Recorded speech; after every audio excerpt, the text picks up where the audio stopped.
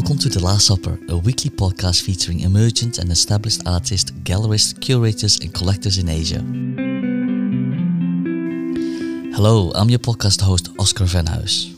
In this episode, I sat down with Shivang of Yong Soi in Hong Kong. We talked about how the COVID pandemic was the reason for beginning his journey in the arts, the state of art critiquing in Hong Kong, and why he needed to do a stand-up comedy to join his team.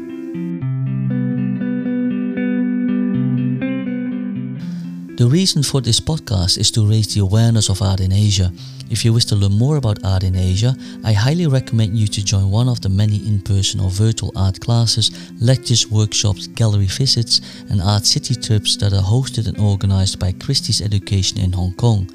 To claim your 15% discount, follow the details in this podcast description. Welcome Shivang, how are you today? Good to see you, Oscar. Thanks for having me. Pleasure to be here. I'm looking around your office, which is central here in Hong Kong, and I see beside a wide range of alcoholic beverages, several pieces of art on the wall. Let's begin describing what we are looking at. Yeah, absolutely. So here on my right, we have two pieces by Peter Yule. So Peter Yule is a legendary artist from, well, he was born and raised in London, Canada, London, Ontario, if I'm not mistaken. He's definitely going to get mad at me if I mess this up. No, he's not. He's pretty cool. But he's from London, Ontario. He was born and raised there, but he's been living in Asia and in Hong Kong specifically for like the last 10 plus years. And his work is really interesting because, well, he's been a practicing artist for over 20 years now, right? So he's been producing work for 2 decades, probably over 2 decades, to be honest. And for the first 10 years of his career as an artist, he was trying a lot of different things. You know, he was producing different kinds of work and nothing was really clicking for him. And when I say clicking for him, I don't just mean in terms of his wanting to exhibit work and try to sell it. I mean, it wasn't working in that sense either necessarily, but it just wasn't feeling right for him in his head. So what he started to do towards the end of that first decade, if you will, is start to simplify his process. And what he started doing is just drawing circles. That's it. All he did was draw circles, and he got some kind of meditation from it, or therapy, if you will, and he would start to reach this state of trance. And I think that's what has allowed him to, from there, 10 years later from that, or, you know, however long it is, evolve to this state here, which is where he's producing these beautiful pieces that are tied into sacred geometry, right? And this series of work, actually, we did this show with him in November in Central. And this series of work compared to his last series is an evolution from his previous body of work. It's a step towards simplicity and complexity at the same time. Simplicity in the sense where in his previous body of work, he would also utilize different pigments like gold pigment, copper pigment. So simplicity in the sense where it's only ink on paper, but then complexity because there's a lot more overlapping with the lines. Right. For everyone who's listening, I wish you could see it. Make sure you check out Peter Yule's work because it's very, very interesting. I would say it's also akin to taking your hand and holding it to a speaker because in many ways, this reflects vibrations and frequencies, but in a 2D and static format, right? So Peter has done a very, very good job of capturing what vibrations and frequencies and waves feel like. Or sorry, what they were to look like. You know, we can feel them, we can hear them, but this is his depiction of what they look like. And for him, this is what he feels and experiences in the universe. So he is really just a conduit of his experiences and what he believes, you know, is going on in the universe. He's just a conduit from our collective experiences onto paper. And I think what's interesting about his work is because it's quite minimal in its own sense, and, you know, because it's sacred geometry, so there's elements of abstraction in it, I think everyone interprets it differently. And oftentimes, you know, some of his collectors have said that when people walk past it in their homes, you know, their guests and things like that, they often find them just staring at one of his paintings for a few minutes. And oftentimes, whenever they're questioned about what they were staring into the painting or the artwork, they say that everyone says different things, which I think is very, very interesting. Where and how did you meet Peter? Was this in Hong Kong? So I met Peter, actually it's a funny story. So Peter and I met I forget the first time we met in person. Oh no, actually I do remember. The first time we met in person was outside Honky Tonk Bar in Central, because I was meeting Simon Birch, who's another artist, to talk to him about, you know, the gallery that we were launching at the time. But I actually spoke to Peter on the phone a few months before that because at the time, my business partner and I, Alexander Glavatz-Yedin, who's a co-founder in Young Soy Gallery with me, we were setting up a online gallery at the time. And I was really hoping that Peter would work with us. I had saw Peter's work before online, and I had always admired what he's doing. And so I really wanted to get in touch with him. When I got in touch with him, he was like, all right, buddy, let me tell you something. And he was basically like, he helped us understand the art world a little bit better. We were very new, so we didn't really understand anything about it. And he was telling us how he's already being represented by a gallery at the time, and that basically he would like for us to have more experience before we might collaborate, because we were so new to it. And then I saw Peter after that quite often, and frequently at different shows. His show, he would come to our shows. He was very supportive. And I would always ask him, I was like, let me sell your work. Let me sell your work. We really wanted to do a show with him. And then finally, we had a phone call this year in August. And I was like, hey, we'd love to do a show with you. And then he was like, you know what? I'm actually planning on doing a show in November. So why don't we do it together?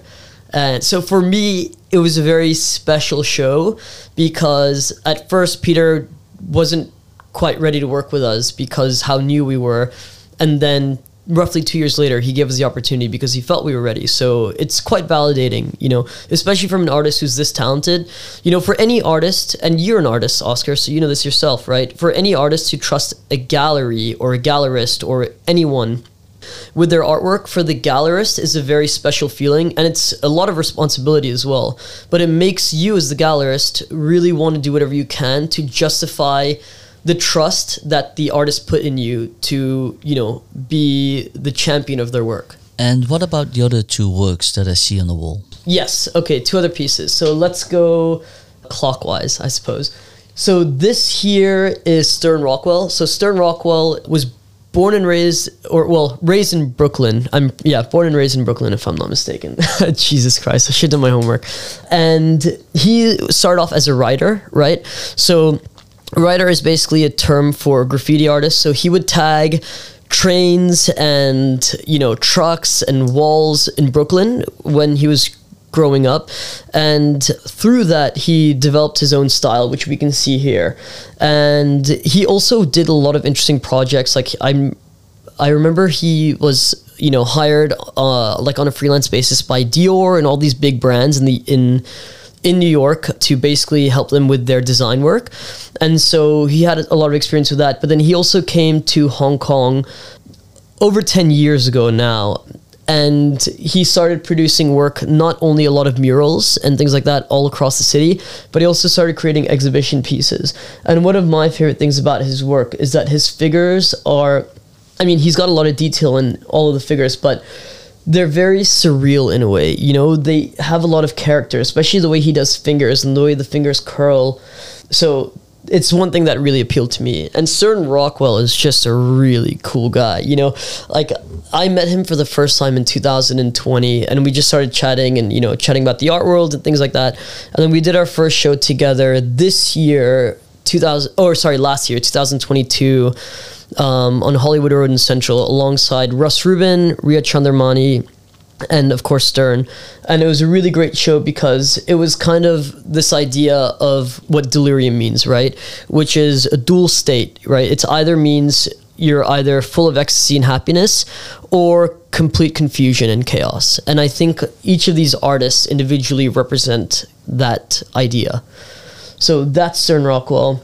He has murals across Hong Kong. He's got a really cool one in Wong Chuk Hang that he did for the WEAS Foundation, which is Prevention for Youth Suicide, and that mural is very, very moving. So if you ever get the chance to go check it out, I highly recommend it.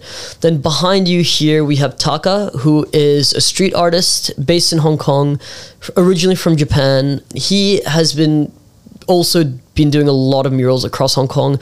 He's worked with a lot of brands like Black Label, Johnny Walker Black Label, some other alcohol brands. And this piece here was done by airbrush. So I think for him, he's very comfortable with aerosols, right? He's very comfortable working with spray on the streets. And then we wanted to do Affordable Art Fair with him because we think his work is just beautiful. And we were doing these black walls for Affordable Art Fair and they just pop, you can see it right here on this black wall. It looks like there was 100 cm by 100 cm, snowfall, and then he went on there and tagged that. That's for some reason how I see it, right? It looks like it's like a portrait that's been tagged on top of a snowfall on this dark black surface.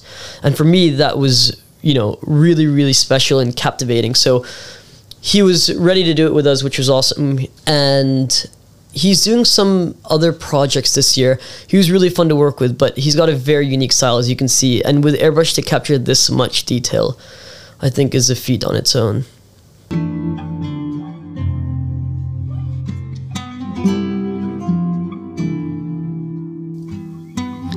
We've met each other several times here in Hong Kong, but we never really actually talked about this, so I am very curious how you ended up in art, because from what I understand, that wasn't a entirely planned journey. Sure, that's a really good question. So I used to work in video production before. Once I graduated from university in 2018, I worked for a number of different production houses in Hong Kong, and I resigned from my job in December 2019 with the hopes of traveling for 2020. You know, I was going to do my whole Eat, Pray, Love, go backpacking in Europe, do all that stuff. But then, of course, COVID hit and smashed that dream to a million pieces. And no video production companies were hiring at the time, because a lot of companies were not hiring, you know, production houses, because they wanted to cut costs and be very, very conservative with how they were spending their money, which makes sense, right? So production houses were feeling it. Something that's a non-essential, I would argue that it is an essential, but, you know, a lot of companies would argue that it's non-essential. So video production wasn't hiring. And I was actually at a philosophy school in India. Shout out to Swamiji. I was at a philosophy school there. And while I was there, I got news that Art Basel in Hong Kong was cancelled. And I'm not, I mean, Art Basel is great, but, you know, I think Art Basel is also the nucleus for the art world in Hong Kong for Art Month. And all these other interesting art events take place. And when that got cancelled, I knew everything else was going to get cancelled alongside it. So Xander, who's, again, now my business partner and, you know, a very, very close friend of mine, him and I started chatting in our group chat. And we were like, what the hell? Like, this shouldn't be cancelled. You know, that's so lame. Hong Kong needs this. And we really believe Hong Kong did need all that art programming, because we were just coming off of just about 6 months of protests, right? Due to geopolitical tensions. And so when it was cancelled, we said we're going to do our own version. We're going to call it F.Art Basel or F.Art Basel, right? And the F stood for free. And the whole reason for doing that is just like, I mean, at first it was just a joke. And we were talking about all these different ideas in that group chat. And I thought it was also kind of a joke. I mean, I would have been ready to go ahead with it, but I thought Xander wasn't ready. I wake up the next morning in India, and Xander sends me a whole, how do you say, like a document of all these different logo concepts. So Xander's background is graphic design, right? So he sent me like a branded suite basically for F.Art Basel. And I was like, okay, so you're actually serious about this? And he's like, yeah, I thought you were too. And I was like, okay, yeah, let's do it. And then so we start contacting different venues. We start contacting different artists. And then when I came back to Hong Kong, him and I made a video, and we kind of dressed up as these like, you know, Zoolander type people, you know, with these like insanely weird sunglasses. And we kind of made this like satirical video about the art world and about the event. And then it went viral in Hong Kong. And when I say viral, it got like, you know, 50 views. And so all of a sudden, these different sponsors started contacting us. There were a few beer brands, a few water brands, and then all these artists started contacting us as well. It got covered in Time Out and some other magazines. And so we actually decided to go ahead with it full steam. Ironically, 1 week before it's supposed to happen, COVID cases in Hong Kong spike. And at the time, spike means going from 3 cases a day to like 23 cases a day. So everyone was freaking out, including ourselves. And so we had to cancel it. It's kind of like the Fire Festival of art shows, you know? But then the idea never died down, and it became a lot bigger than just Xander and I, right? It was all these artists, and it was also a lot of people that reached out to us and said, you know, this is an art show that I actually feel like I can go to and be myself. Because in many ways, the whole idea with it was to be approachable and to allow people in Hong Kong to feel like they can participate in this dialogue surrounding art, regardless of how much or how little you know about art. And so because that idea never died down, at first we postponed it, and then we had to postpone it again, and we kept postponing it, and then we decided to launch an online gallery. And Xander is a whiz when it comes to web-related stuff, right? So he handled the website, and I started basically building relationships with artists and aligning our vision with theirs to make sure that we could actually help them out. And then during the third wave of COVID in Hong Kong, we went and during the second wave, we started looking at different spaces in Hong Kong. We couldn't afford anything. Like, we were so in over our heads. But then the third wave of COVID hit, and we started looking at these same places again. We saw this spot in Appalachia, a warehouse building, and I told the agent told me the price. It had come down significantly, and I told the agent, like, if you can do it for me at this price, which was a lot lower than what she was saying, and let me know by tonight, I'll take it. And I didn't think she was going to agree to it, but she calls me an hour later and was like, it's yours. And I was like, I don't know if I can swear on your podcast, so I won't. I was like, oh, now we have to actually go in on this because we obviously said we would, and now we have to make money, which we weren't making a lot at the time, and we had to pay for the rent, which of course wasn't as expensive as it would have been had it not been for that third wave of COVID, and if she hadn't agreed to our absurd offer, but it was still an overhead that we had to pay. And then that's what made us take it a lot more seriously. That's when we started doing all kinds of different projects. We started doing physical exhibitions, not only in our space, but also in other parts around town. So, for example, our first physical show was actually in collaboration with GOD, Goods of Desire. The founders of GOD, Ben and Douglas, are just visionaries in their own way.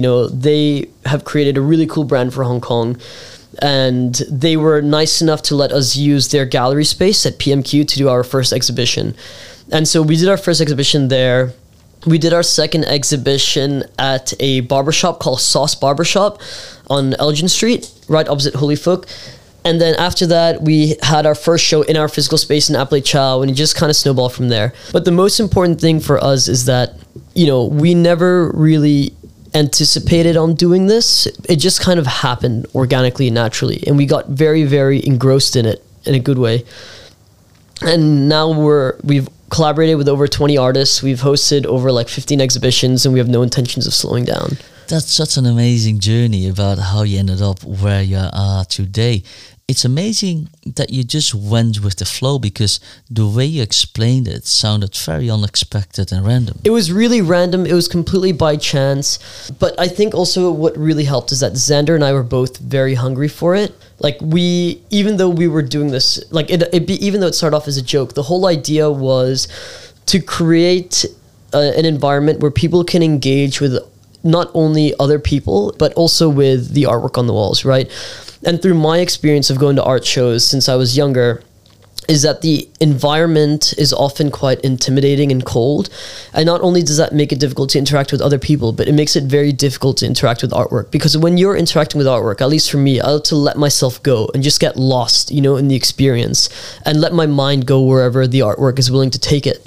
And that's difficult to do when you have some defense barriers, which is what happens naturally when you're in an environment that is a little bit intimidating or cold or not as welcoming as it should be for being able to have that kind of experience, if that makes sense. You began this business, Young Soul Gallery, and you briefly spoke about Delirium, where I briefly met the artist, I think. Was that the last time you had an in-person show in Hong Kong, or did you have one more show? That's right. So we had Peter Yule after that. We also after Delirium, we had Affordable Art Fair in Hong Kong. Then we went to New York to do Affordable Art for New York. And then we did Echoes with Peter Yule on Staunton Street. And our first show for this year, after Peter's show, is going to be Benson Koo, starting on February 9th, again in Staunton Street. Off air, before we started this podcast, we discussed the predictions of this year 2023. And there was one thing you said that I found very unexpected. It wasn't something I was conscious of until you said it, about how you began this business during COVID. Tell me again what you said previously. Well, we're a COVID baby, right? We started because of COVID in a way, and we've never operated outside of COVID, so it's hard for us to really understand what that's like. And while that is very, very exciting, it also is a little bit nerve-wracking, And I'll tell you exactly why. We were running a gallery with relatively affordable artworks in a time where people were not traveling and they were stuck at home, right? So that not traveling means that they were saving money, they had more disposable income, and they were stuck at home. Therefore, they cared more about having a more beautiful home, or more about, decorating their home because they were hosting more at home and things like that. They were staring at their walls more and they wanted, beautiful things on their walls that they connected with. I mean, it's more so the first factor, but I definitely think the second factor also played a role in that, right? Which is what allowed us to build our business. So people were stuck in Hong Kong and they had money to spend. So now that Hong Kong is open and people are traveling more, a lot of their money is going into traveling, right? They're more conscious about saving it and spending it abroad, or to get abroad, right? Obviously, flights out of Hong Kong aren't exactly cheap right now. And so therefore, they have less money to spend on art, or they're less willing to spend money on art. They'd rather spend it on travel, things like that. The other thing is that 2023, everyone's been talking about a recession. And as Peter accurately says, recession is a self-fulfilling prophecy in some sense, where just, by talking about the possibility of a recession, everyone starts to become more conservative with their spending and saving more money, and that's oftentimes one of the factors that can lead to a recession, right?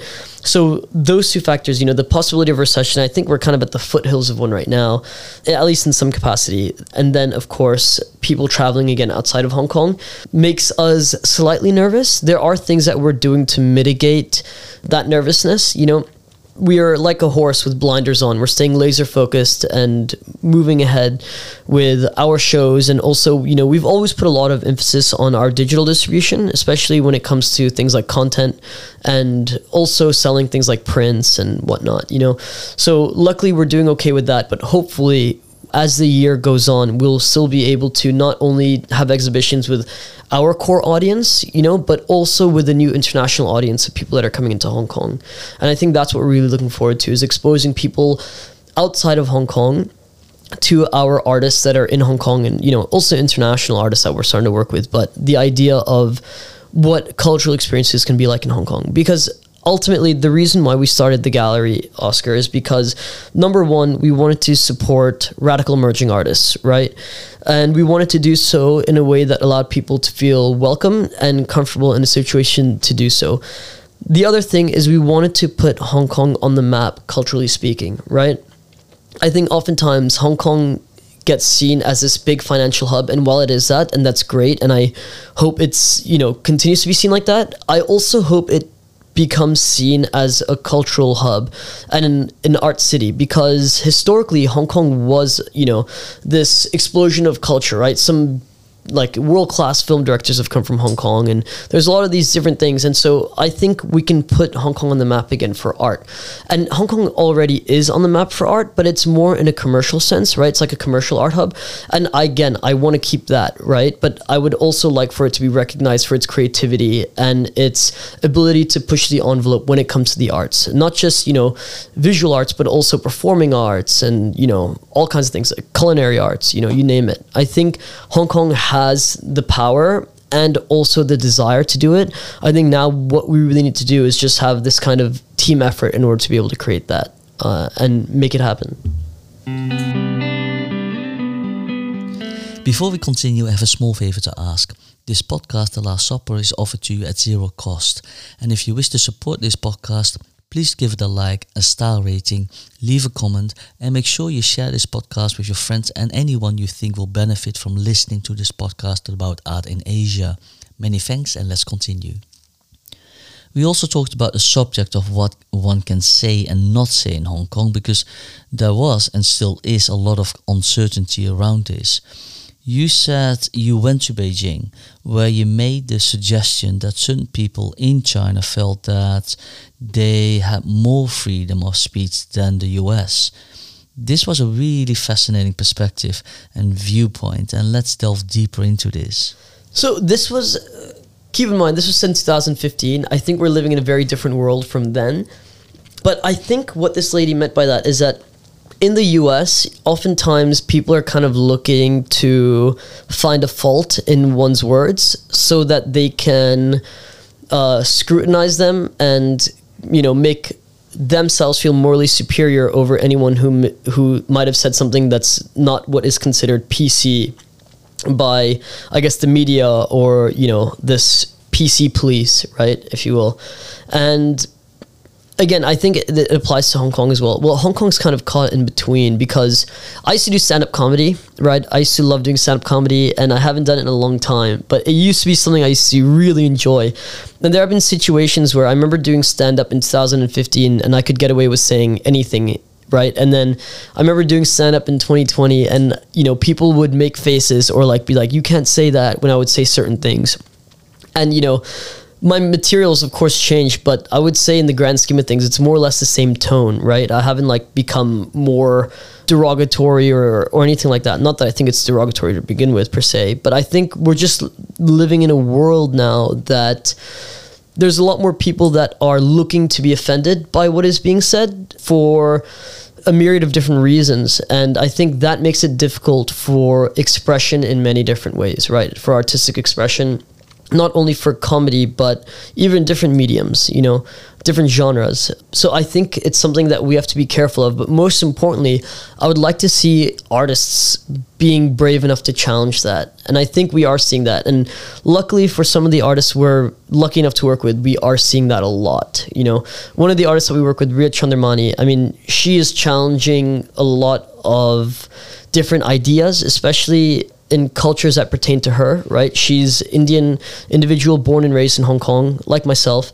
And her work challenges a lot of things that relate to, Hinduism and Indian culture in the grand scheme of things. And it's fun to see how people respond to it. And, some people will comment on her work on social media saying horrible things. And she always just laughs it off and says, I'm glad that they responded the way they responded, because at least they're responding, to it. And I think that's what powerful art has the ability to do, is make people respond. And people aren't always going to respond in a good way, but if they're responding, it's important because it's making them think about it in a different way, right?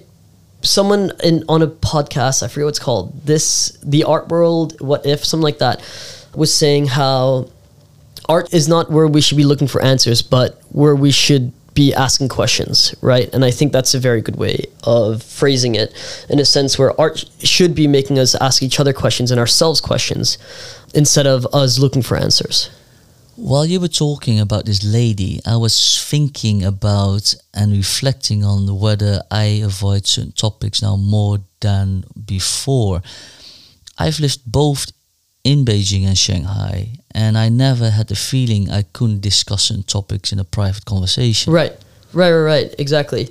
And I'll give you another example. So, for example, I remember being in university and being in not political science. I was an international relations major in university. And I was in a class called the Political Development of Latin America.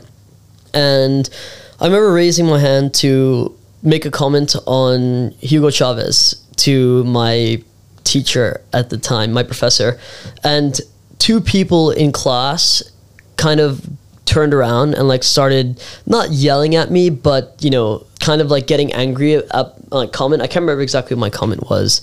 It didn't really make sense why they were getting angry. It seemed like they were just getting angry for the sake of wanting to get angry at someone else's comment. And these two individuals would often get mad at a lot of other people for making comments. And I think what that does is that it discourages conversation in the classroom, probably one of the most important places for conversations to be taking place without people having to feel shy or censoring themselves from wanting to participate, in their own education. So that's something that bothered me. And I would talk to, my other peers about it in the class. And I was like, how do you guys feel about the fact that they're always going after people in the comments they make? And people were like, yeah, it's annoying. And I don't take it personally or anything like that. I think it's just them. But at the same time, it makes it difficult for me to want to contribute more because I know that I'm just going to get hounded at. And, I totally agree with that sentiment. And I think that idea, kind of resonates throughout society in the grand scheme of things, more so in the West than in Hong Kong per se. But, I think people are scared to comment on things and talk about things and have these conversations because it's just going to turn into almost like some kind of, fight or argument that polarizes both sides, right? And I don't think that's very necessary. I think there's enough problems in the world and enough going on that we should actually be focusing on, rather than, trying to argue and have moral superiority over someone else in a silly argument. I wonder if this is unique to the area that we live in. To give you some context, my formative years were spent in Europe, and I remember at art school we had weekly or quite regular project review meetings. They were very candid and at times very personal, and of course the general rule was to avoid comments on someone's attitude or make personal attacks. However, that was a real challenge, not to feel personally involved, because your fellow students were basically reviewing your personal work. But looking back, this has really helped me to think really critical, not to be negative, but to praise and critique.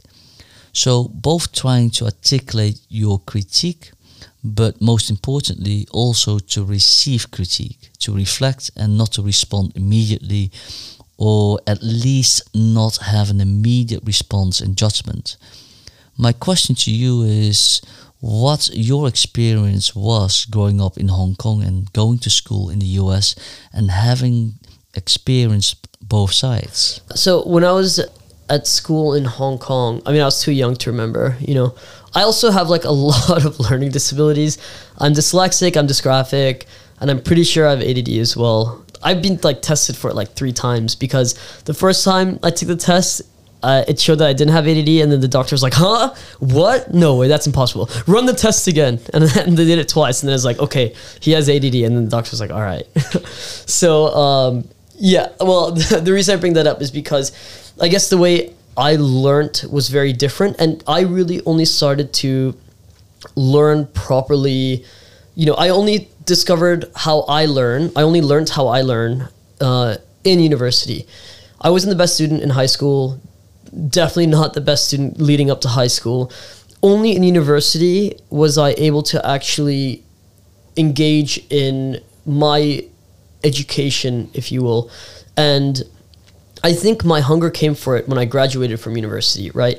So when it comes to video production, I was self-taught in some sense, where I learned from YouTube University, as I like to call it, right? A lot about video production. And then I was lucky enough to work for some really interesting people in video production that were very, very helpful to me. And there they were very critical, because it's not school, right? This is like real world, So if my editing on a certain project sucked, they would tell me, hey, this sucks, start from scratch, what the hell are you thinking, And, again, that bruises the ego, but it's probably a good thing that it bruises the ego, because that's how you learn. And you have to be able to accept that, understand why they're saying it. They come from way more experience, and then move forward from there. And also, because I didn't study it in university or anything like that, I also felt like I had to listen to what they were saying, because I don't have anything to back it up, more or less. I'm not like, oh, I did this because of this theory or that theory, from this textbook. Yeah, that's kind of how it was for me in my process of taking criticism. And then in the art world, people always criticize like a lot of things that we do, but more so in the beginning. Now it's a little bit different. I'm sure people criticize us behind our back. That's the art world in a nutshell, right?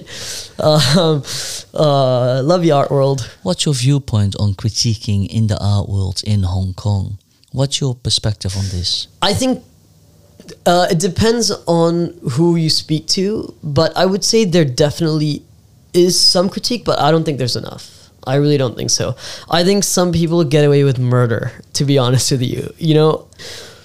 You go to certain art fairs or certain shows and you see what's on the walls, or not on the walls, and you see what they're charging for these different objects, whether they're paintings or sculptures and different things, and it doesn't make sense. It doesn't add up to me. And it's one of the things that I guess would want to make me an art advisor in a way, but obviously I can't do that right now. But yeah, sometimes I see certain things and I'm like, how the hell are they getting away with this? And why isn't anyone else saying anything? I think Hong Kong could do with some more art critics, for sure. I ask for that now, and then watch, they're just going to come like rip us apart. They're like, oh, this gallerist sucks. One challenge that artists in Hong Kong seem to face, and maybe around the world as well, is that they have review sessions during their uni years. But as soon if you finish that and complete your university or art school, you basically all by itself. Definitely. Have you ever thought about, like, what would your thoughts about, doing like a peer review thing be? Like, do you have other artists that you interact with on a regular basis? I have people who I know that I talk with, but when it comes to my own work, I think I am my own biggest critic. I know there are a few independent groups that host art critique sessions that are just for artists. One of them is hosted by Hidden Space. You have to bring your own work, and then fellow artists will critique and evaluate it. So that's a peer-to-peer art review group, which I think is very helpful for developing your own critical thinking skills. For me, Oscar, like, whenever we get portfolios sent to us and things like that of artists that would be interested in exhibiting with the Young Soy Gallery and things like that, we always have a look at these, and like, some work, some don't work for us, right? And we'll also meet with a lot of artists, and one thing that I guess in the beginning, I was always very shy to tell artists if I didn't think that we would be the right fit for them as a gallery. I often wouldn't tell them why, because I was shy to tell them why. And I understand that I was doing a disservice to the artist by not telling them why, right? Because it could be something that they could learn from. And in many cases, in majority of cases, it wasn't that they weren't like, we didn't like their work or we weren't talented enough, but we just couldn't justify it to our collectors, right? It's something that we didn't think we could do justice to the artist, and we would even recommend other galleries that we think might be a better fit for them, things like that. But like, now when we are working with some artists that we're working with, it's very important for us to be honest with the artist about their work, and also what direction we think they're headed in versus what direction we think they can head in. It's like a fine line, it's kind of like bouncing on the edge of a razor blade, where you want to be very honest with them about their work, but then you also don't want to say the kind of things that would make them change their direction because of what you're saying from a commercial angle, right? Like, for a gallerist, you have to manage the commercial side as well as the artistic side, and you have to find an integration between the two that works, right? As a gallerist. As an artist, it's important to focus on the artistic side, but also listen to what the gallerist is saying about the commercial side if you want the artwork to sell. If you don't care about the artwork selling, then don't listen to a gallerist. You don't even need a gallery at that point. But if you want the artwork to sell, and if you want the artwork to sell to people that are going to cherish these artworks as, artifacts that they can then pass down to the next generation, then there has to be some commercial viability to it that actually encourages people to buy it and to cherish it, right? So it's a very, very complex, I guess, paradox in a way between, commercial viability and artistic value.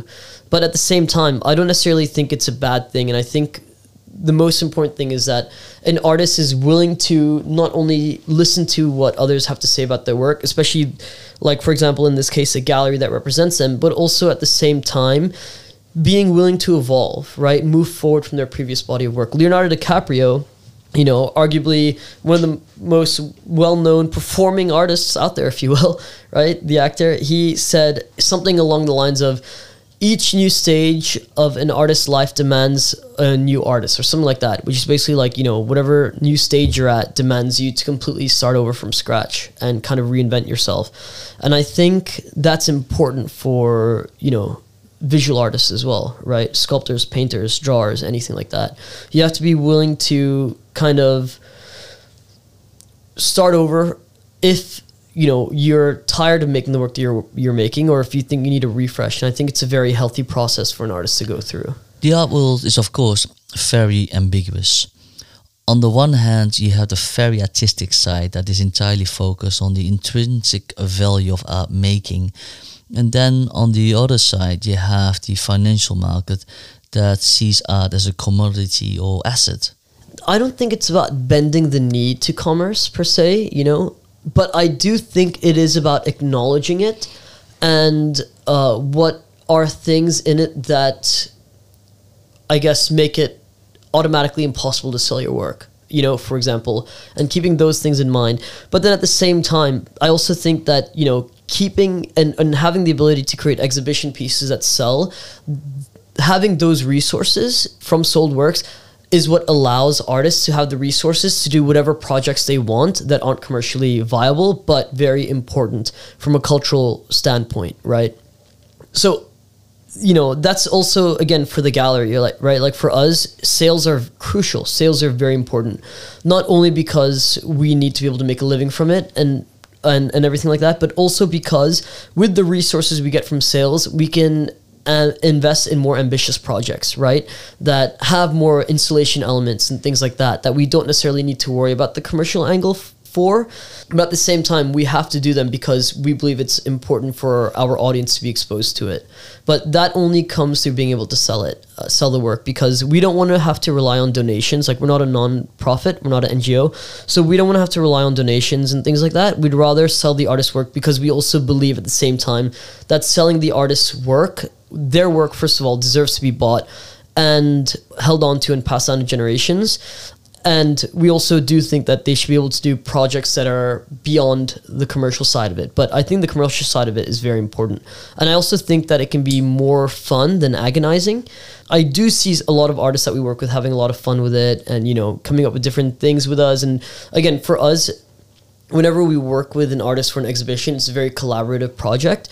We always give our best professional advice, as do they, you know, and with that, we kind of work together to come up with these exhibitions and things like that.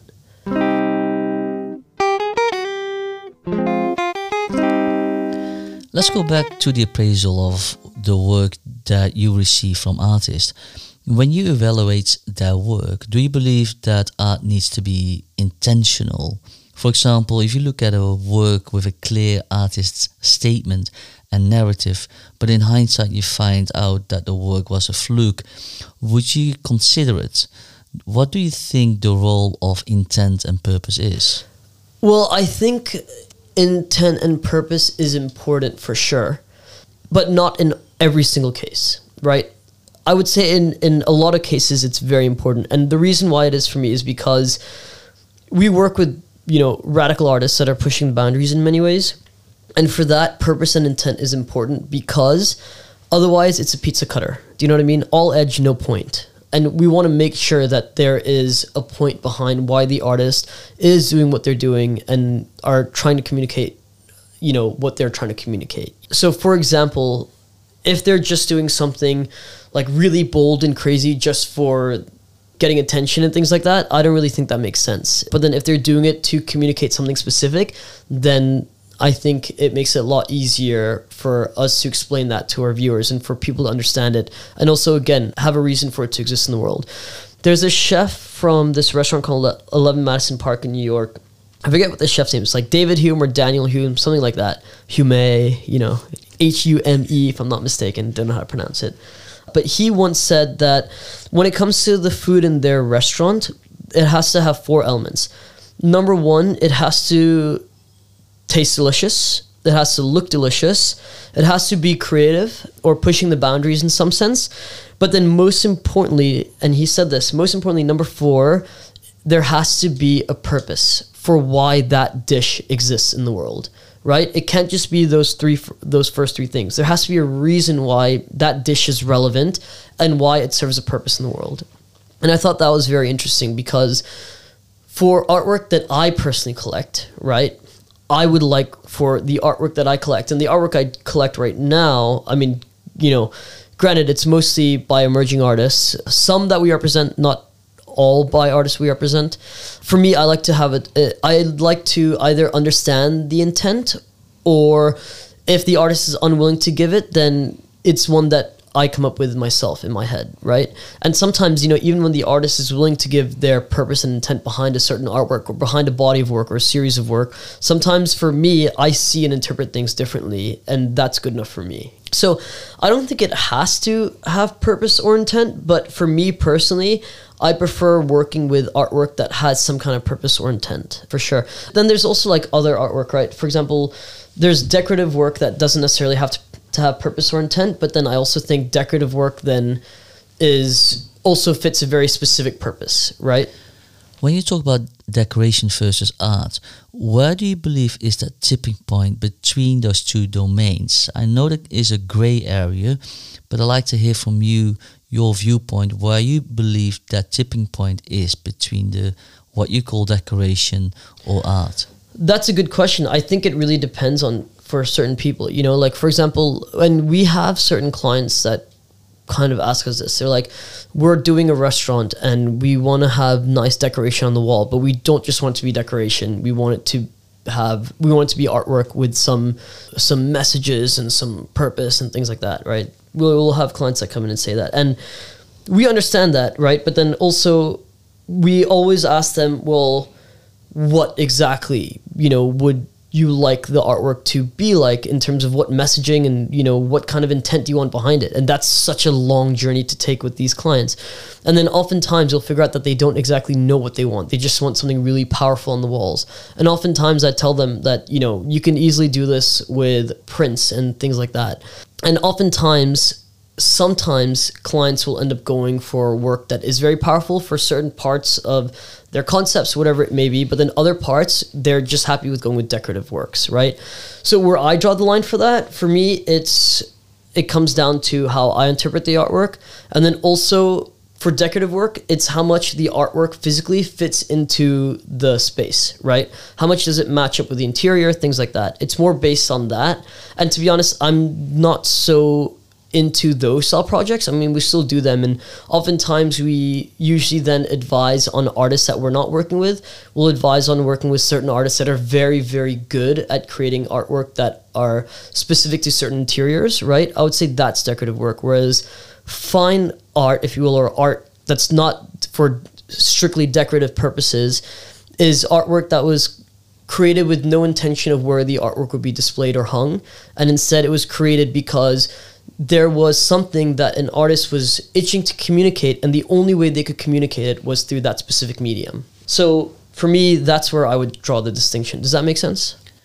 As a follow-up question from the artist's intent and purpose, what do you believe art is for? I think there's not one specific purpose of what it's for, and I think everyone has their own reason of what it's for them, right? Like some people would argue that nature's art, right? They both, in many cases, involve the Fibonacci sequence. And in other ways, some people would say that art is nothing. Art is, it doesn't serve any purpose. Someone once said, the definition of art is a piece of pure beauty that serves no purpose. And I don't necessarily agree with that at all. Makoto Fujimori, I forget what his name is. He's a Japanese-American artist. And he once said that art is not a peripheral luxury for the elite, but instead how our civilization is to be maintained and restored. Something along the lines of that. And I would agree with him more so than whoever said the first thing regarding that it has no purpose, But then also, this is one of those things that keeps me up at night, right? I think about this all the time. Like, what is art? How do you define art, if you can even define it? What is the purpose of art? And can it actually make the world better, more interesting place to live?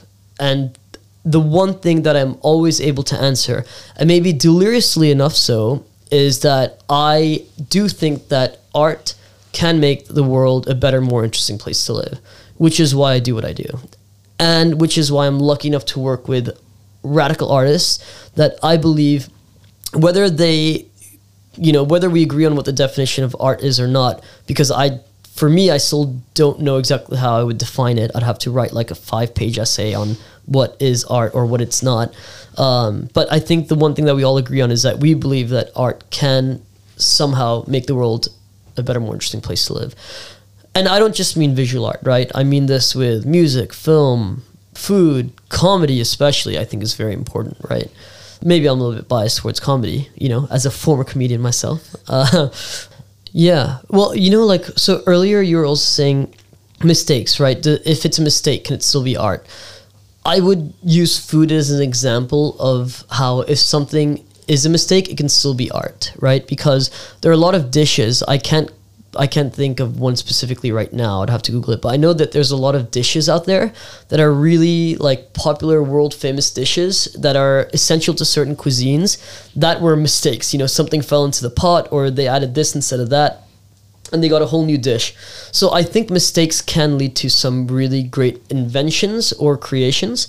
But for me, as I mentioned earlier as well, like for me, the artist that I resonate with does also have intent and purpose. And I think that's exactly, like, I've seen your work, and I think behind your work, you can see that, you know, and I think behind some of the artists that we're lucky enough to work with, that you can see that as well. Well, it's also our job, right, as gallerists, to make sure that people understand that.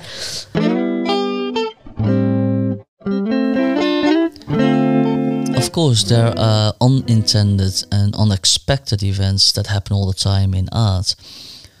Especially with certain live performances, there is this interaction between the unknown of the environment and the artist.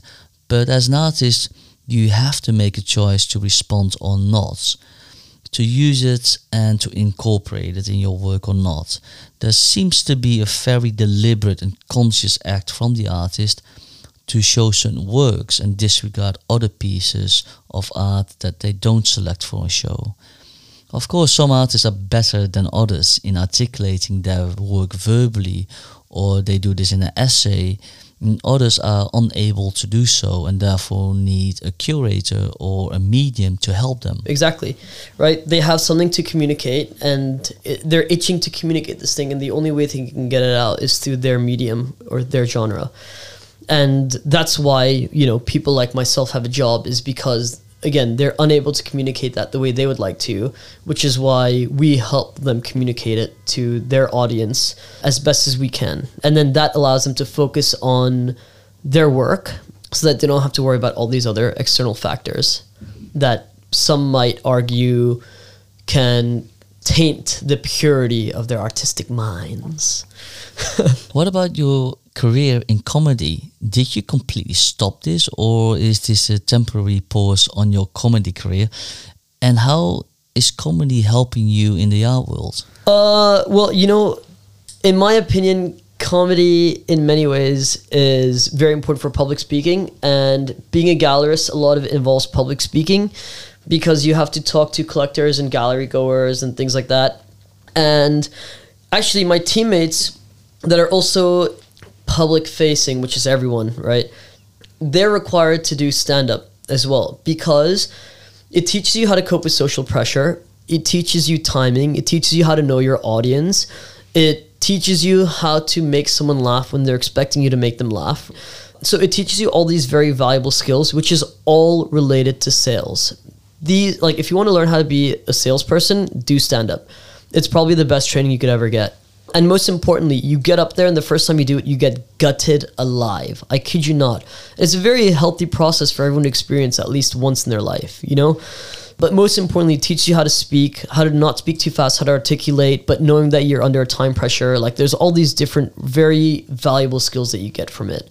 But most importantly, it shows that you're willing to go for it and make a fool of yourself. And that's who we want our team filled with, right? People that are willing to take that leap, regardless of knowing where they're going to land. Is that the reason why doing a stand-up is one of the recruitment requirements for your team? Yep.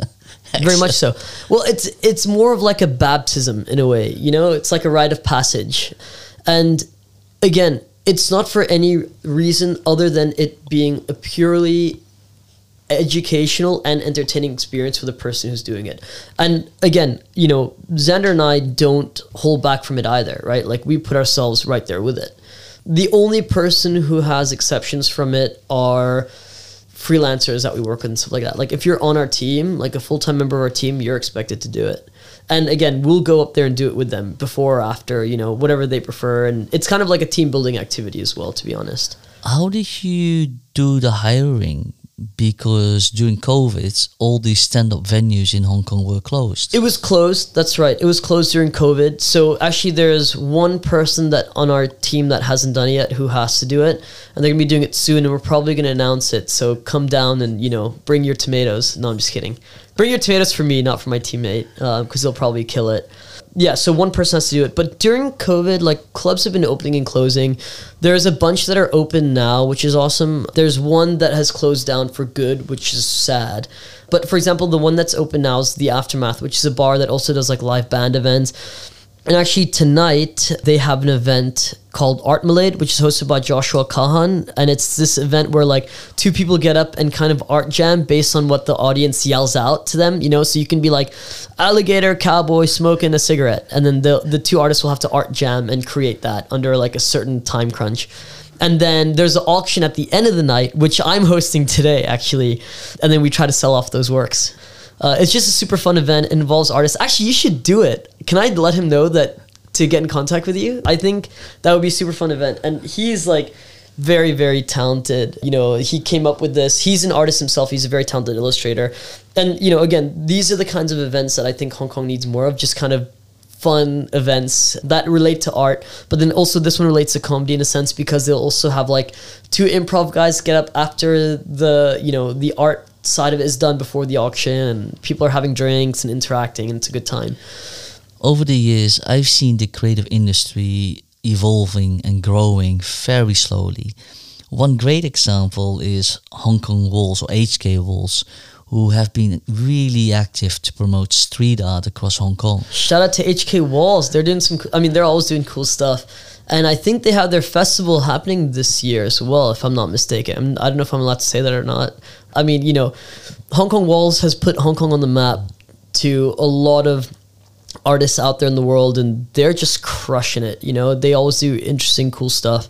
And Jason and Maria are really, really interesting and thoughtful people, you know, so shout out to them. You know, it's funny, I had Jason on our podcast in sincerity like over a year, like 2 years ago at this point. Yeah, it was literally exactly 2 years ago. It was January 2021 when I had him on our podcast, and it was super fun. We just drank beer and chatted and, you know, just all kinds of weird random stuff. But yeah, you'll have fun with him. So what's next for you, and what else do you have planned for 2023? So the next thing we're hosting is a solo exhibition with Benson Koo, who's a local Hong Kong born and raised artist. Actually, Chung Chau, you know, he's from Chung Chau. He's an islander like yourself, an island boy, and he is got this new body of work that he's been producing over the last year. He has a newborn baby that was born the day of the last show we did together, funnily enough. That was a group show alongside Alyssa Tang and Rich Phipson called Flesh and Bones that was hosted in Kennedy Town in December 2021. And this show is going to be a solo exhibition. And for the year of 2022, Benson was spending time with his baby and his wife, Rachel, in Barcelona. And in Barcelona, Benson was inspired to do this whole new body of work. And it's, again, an evolution from his previous body and work, because it involves a more diverse range of materials. And he's going to be showing this for the first time at this exhibition that we're doing, opening on February 9th in Central on 3 Staunton Street. So if you get the chance, obviously we'd love for you to come check it out. Whoever's listening and in Hong Kong, come check it out. It's going to be a great show. One of his friends who he's very close to is going to be DJing the event. And the music that the DJ will be playing is to emulate the artwork that's on the walls, right? He's produced some tracks, if I'm not mistaken, that kind of were inspired by Benson's work. And so he's going to be playing them at the show. And then Benson has also created animations of his some of his work that he did on the streets of Barcelona, and so there's going to be an installation of that as well. So it should be a fun show. Hopefully it's one where, you know, people can come and spend some time there, because, you know, it's going to be on for 2 weeks roughly, and we just want people to come in and spend time there and actually get to know the work, and also why Benson creates the work he creates, because he has this notion, and I completely agree with him, that monsters don't live under your bed, they live inside your head. And I think that's the kind of, I guess, story behind his work, not to give too much away, because obviously we want you to come and experience it for yourself, but I think that gives you enough of an idea of what the show's about. And the show's called Monsters.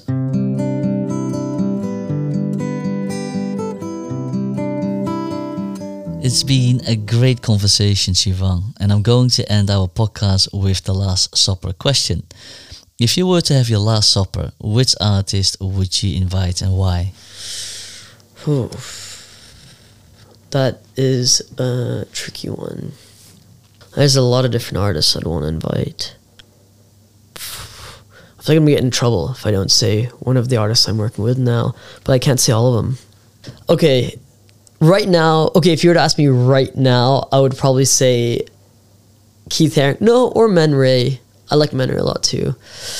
Okay, I would say, let's go with Keith Haring, and I'll tell you why Keith Haring. Keith Haring is the first artist that I was ever really exposed to properly during a year 5 project where we had to design these t-shirts for our year 5 camp. And, we had studied some other artists before then, but I was too, I didn't really care about those other artists. Keith Haring is the first artist I saw, and I was like, wow, this is really cool.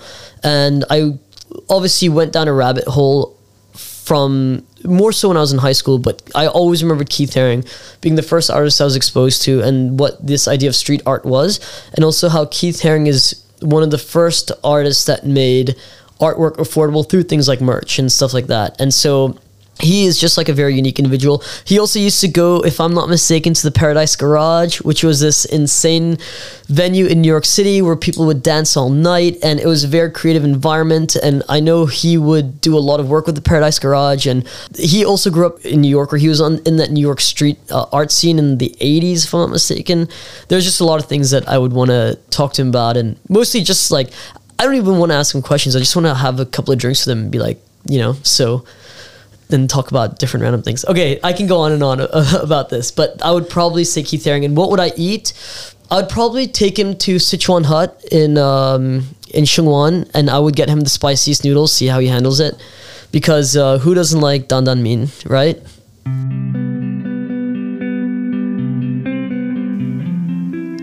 Many thanks, Shivang. It was a real pleasure talking with you, and all the best with the upcoming shows. Well, I just want to say, Oscar, thank you so much for having me on this podcast. It was fun being on the other side. I'm usually the one doing the interviewing, not being interviewed. So it felt very special to me. And if we ever launch our podcast again, you're going to have to be the first guest we have on it. What do you say? Absolutely. My pleasure. Thanks again, Oscar.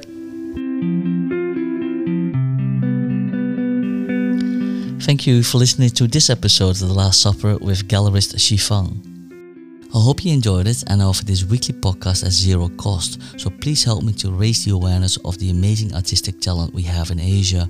You can do this by simply subscribing or following this podcast channel, give it a 5-star rating, or leave a comment, and don't forget to share it with your friends and colleagues.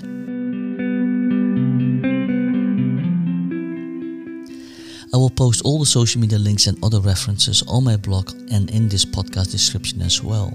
And before you go, The Last Supper podcast supports the Hong Kong Art Gallery Association, a member-based non-profit organization of established local and international art galleries in Hong Kong.